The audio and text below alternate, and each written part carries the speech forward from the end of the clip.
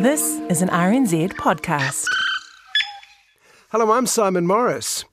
Back in the possibly mythical golden age of movies, whenever you choose to set it, one notable thing was its attitude to audiences.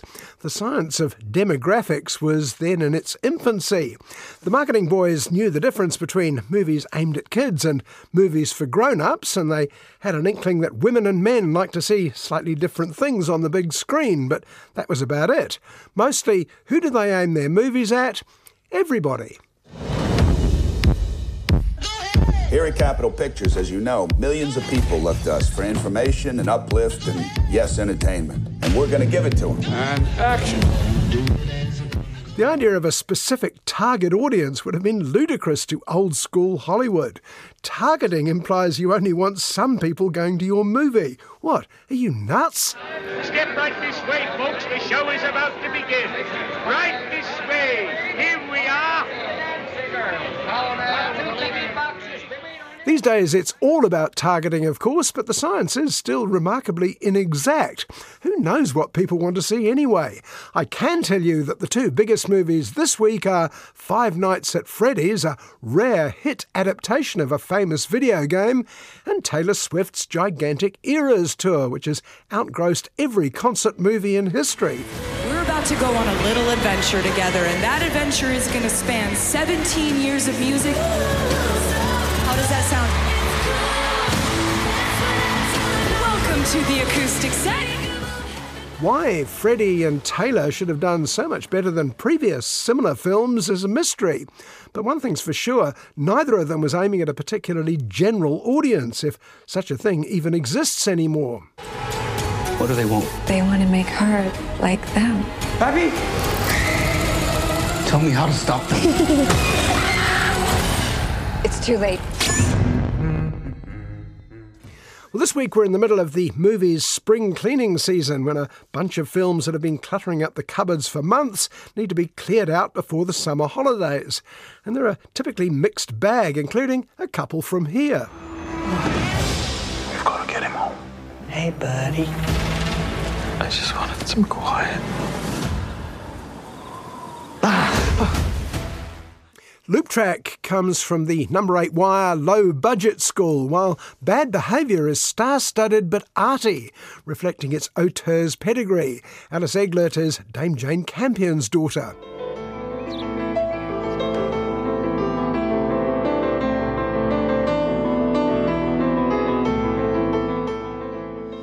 One thing they have in common seems to be more interest in making films than in finding an audience. Unlike the latest from cult director David Fincher, The Killer, made for Netflix, is aimed directly at his usual fan base. Breathe. Breathe. Calm. Prepare to be excited. But first, a biopic of one of France's most famous politicians, even if the rest of us may be rather less familiar with Simone Veil. Tu fais quoi? Je crée le brouillon de ma vie. Que nous le voulions ou non, que nous le sachions ou non, nous sommes responsables de ce qui nous unira demain. Simone, Woman of the Century, might be a poor translation of its original French title, Le Voyage du siècle. It's not saying that distinguished politician Simone Veil was the most important woman of the last 100 years, but it does mean that her journey from Holocaust survivor to leading light in the European Union reflects the age, particularly in France. Vous pouvez baisser un peu la lumière, s'il vous plaît? Quand vous voulez. Comment définir la mémoire? And you soon discover that the former Simone Jacob found herself invariably on the right side of history. Born to a middle-class Jewish family, she had a charmed life with loving parents until the invasion by the Nazis in 1940 changed everything. Que nous le voulions ou non, que nous le sachions ou non, nous sommes responsables de ce qui nous unira demain. Simone! Her experience in the concentration camps where she lost half her family formed her political ideas. She became first a lawyer and then entered politics with the support of her husband Antoine Veil. And like her namesakes, philosopher Simone de Beauvoir and actress Simone Signoret, Simone Veil led a feminist charge around the world. Nous sommes faits de ce qui nous a précédés. Vos papiers. Et pour partie, nous engageons l'avenir. Pourquoi il m'attaque comme ça? Il ne supporte pas ce que tu représentes. Simone, Woman of the Century, was directed by Olivier Dahan, who's made his name with biopics of famous women, Grace of Monaco and the Edith Piaf story La Vie en Rose.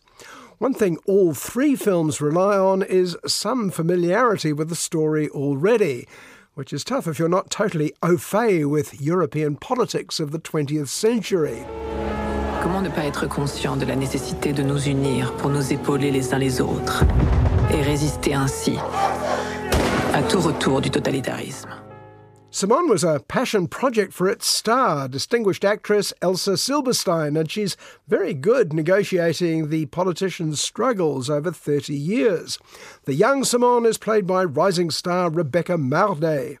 And the film covers Simone Veil's career battling a checklist of 20th century causes. L'espoir. Je félicite Madame Veil pour son élection.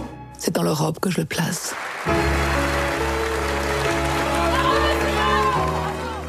Abortion rights, feminist issues, the rise of the new right, immigration and the struggles to build and maintain the EU. Simone Veil was passionately involved in all of these fights and was also there to see most of them won. L'Europe qui a surmonté la haine et la barbarie. Votre travail, Madame Veil. Ma vocation. Ce n'est pas un travail, c'est une vocation. Le FN veut mettre le bordel, il faut partir. Je reste. She was a tough cookie by all accounts, not least because whenever she was confronted by equally passionate reactionary opposition, her response was unarguable. "I'm not afraid," she'd say to the baying hordes of the National Front. "I've survived far worse than you." Vous ne me faites pas peur. J'ai survécu à pire que vous. J'avais ton âge. Which, of course, she had. And just because we've seen the nightmare scenes of Auschwitz and Belsen so many times before doesn't minimise their horror. Simone and her sister managed to get through it, God knows how, and it's the most devastating part of the film. Il faut rester ensemble. Rien ne doit nous séparer. Chérie, viens. On n'est plus là-bas, Simone. On est revenu. Je suis fière de toi. Et maman serait fière de toi. Simone Veil's devotion to the cause of Europe, she became the president of the European Union in the early 80s, was, to paraphrase the French title, the voyage of her life. For her, the European idea was to counter hatred, stem barbarian forces around the world, and provide a wall against totalitarianism. Tous les jours, je vois maman. C'est ma force.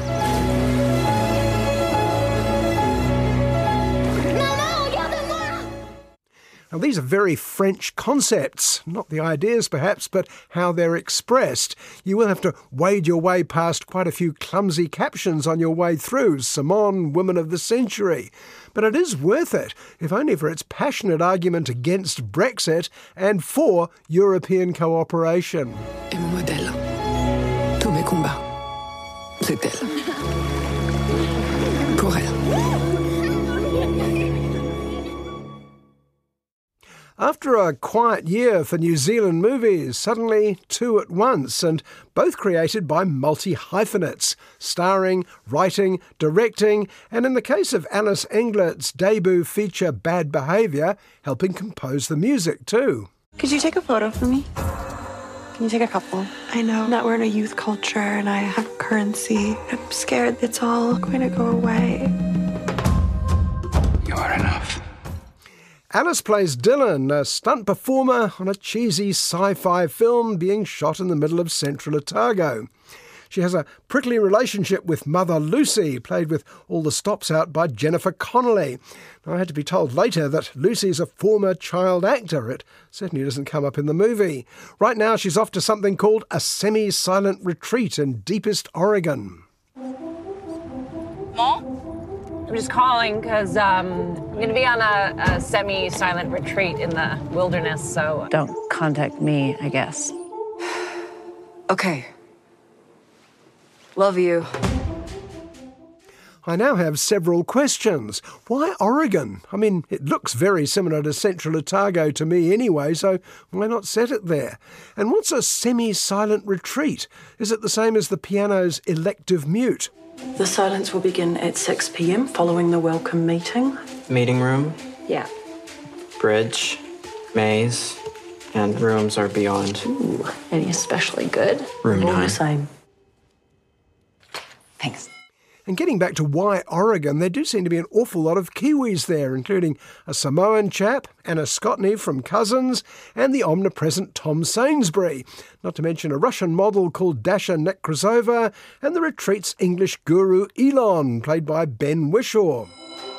I invite us to be quiet. I encourage you not to smile at each other. No winking, no signing. No, breakfast is finished. Wishaw certainly classes up bad behaviour a bit, but it does beg another question. Are hippie retreats where you try and find yourself still a thing? You know, publicly beating yourself up about your traumas, role-playing yourselves as babies, missing out on breakfast if you happen to sleep in? Let the snogging begin. No, I'm joking. Is there anyone who's willing to share a shame? What's stopping you from being enlightened? Are you enlightened right now? Since we have no clue what Lucy actually does these days and what she wants out of this retreat, at least this time everyone keeps their clothes on, all we can do is follow her behaviour, which is pretty awful. She seems to have issues with her late mother, culminating in a violent tantrum when she blames everyone else for, well, everything. You are a toxic nightmare. Don't think, Lucy. Go into the anger. No, surrender! Now, we don't see much of this in the cunningly expert trailer for Bad Behaviour, but stuntwoman Dylan has her own rather vague issues, often linked to her own mother. Presumably, this is to indicate a consistent plot or theme. You know, mothers and daughters. What are you going to do? Never, ever give in to hope. Do you think I'm a bad mother? You're not a bad person. It's just bad behavior. At the end, mother and daughter leave Oregon and Central Otago and end up bonding in, why not, San Francisco, although it looks quite a lot like Central Otago to me. Now, I only have one more question. When the considerable amount of New Zealand public money was spent on Bad Behaviour, stars like Ben Wishaw and Jennifer Connolly don't come cheap after all, did anyone ask who might want to see this? And if not, why not? Does anyone relate to this?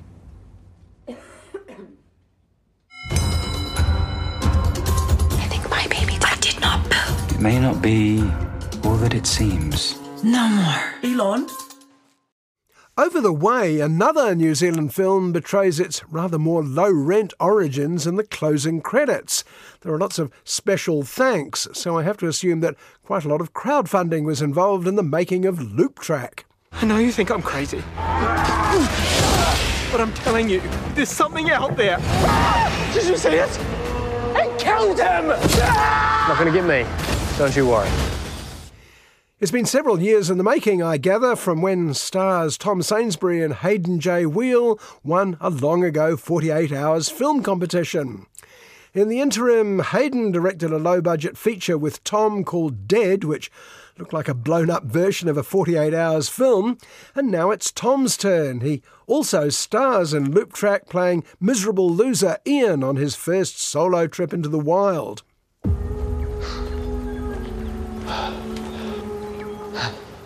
It's your first time up here? Yeah. I'm Nicky, by the way. Oh, nice to meet you. Like Lucy in Bad Behaviour, Ian struggles to engage our support because A, we've got no idea who he is and what he wants, he's clearly clueless about the great outdoors, and B, he has no personality to speak of. But at least he isn't as annoying as Nicky, Hayden J. Wheel, who butts into Ian's life and then refuses to butt out of it. Hey! We made it! This is Monica. This is Austin. They're from Australia. Have we met before? I don't think so. They meet up with two other random strangers, Australian Monica, also rather annoying, and Zimbabwean Austin, slightly less annoying, possibly because he has less to do. Ian, are you all right? Yeah, why? You know, your whole vibe is just so... What's on your mind?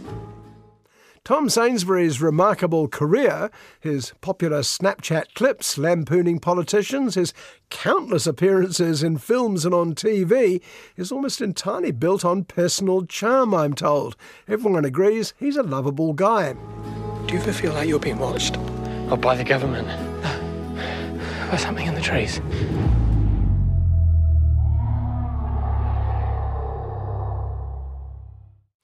Unlike the character he plays here, and for that matter the script of Loop Track, which contains just about every New Zealand film cliché to date. Quirky cringe comedy, check. Cinema of unease, check. Man alone in the bush, the ever-present possibility of cheapo special effects, check and check. Can you see that? I think it's following us. Things can seem way bigger than they actually are. And sometimes they're not even there, maybe. In other words, the point was simply to make a film. Any film. The main attraction was getting out with some friends and a camera. And then go somewhere cheap to avoid location fees or costumes or props or anything, and just do it.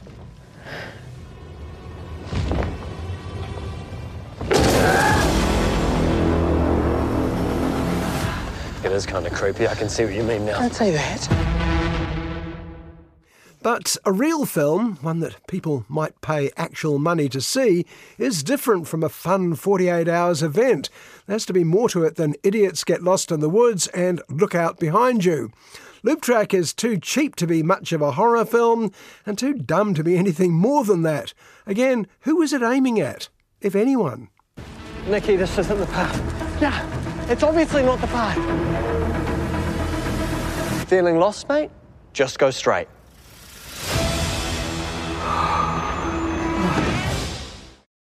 David Fincher's latest, The Killer, is based on a French graphic novel and seems right in Fincher's normal wheelhouse. This is the man who directed films like Fight Club, Zodiac, Seven, and the remake of The Girl with the Dragon Tattoo, all cold, slightly callous with a hard-to-know lead character. I find music a useful distraction, a focus tool, keeps the inner voice from wandering. The Killer is not only exactly what it says on the packet, it's pretty much what it says in the two-word title. Michael Fassbender's unnamed lead character is an assassin for hire. You book him, you point at the target, he takes it from there. This is what it takes. My process is purely logistical. This job seems straightforward enough. Our anti-hero sets up opposite a rich man's mansion. The target comes home late with a dominatrix sex worker. It's David Fincher, what do you expect? And the killer waits for a clear shot.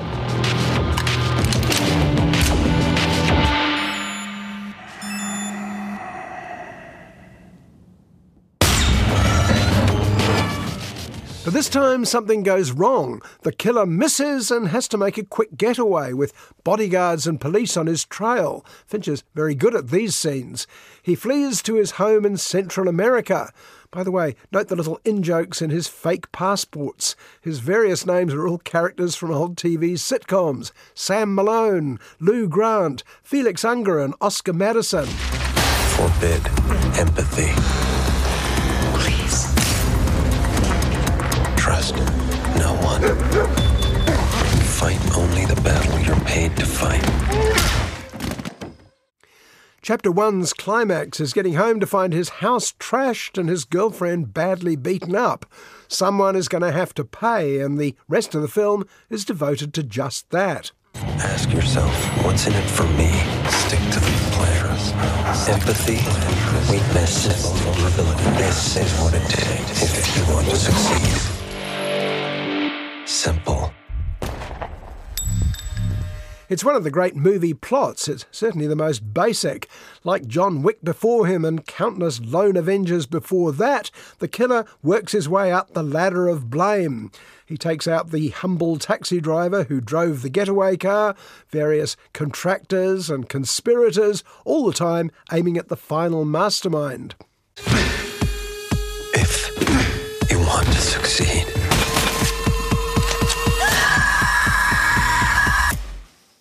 and as the killer goes further up the food chain, the risks get bigger, the opposition gets more cunning, and the skills required get more complicated. There's a great little cameo from Tilda Swinton, essentially reprising her amoral executive character in Michael Clayton. For what it's worth, I would never have involved your female friend.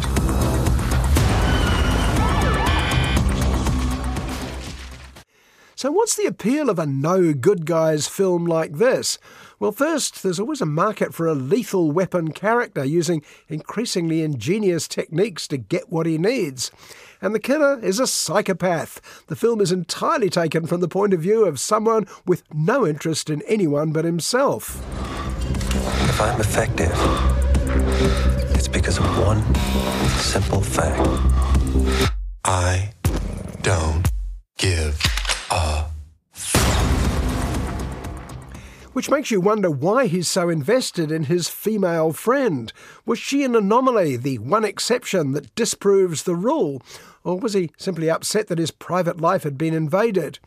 We never find out, and I doubt if David Fincher is even interested. Like John Wick's dog, it's just a way to get started. Hey.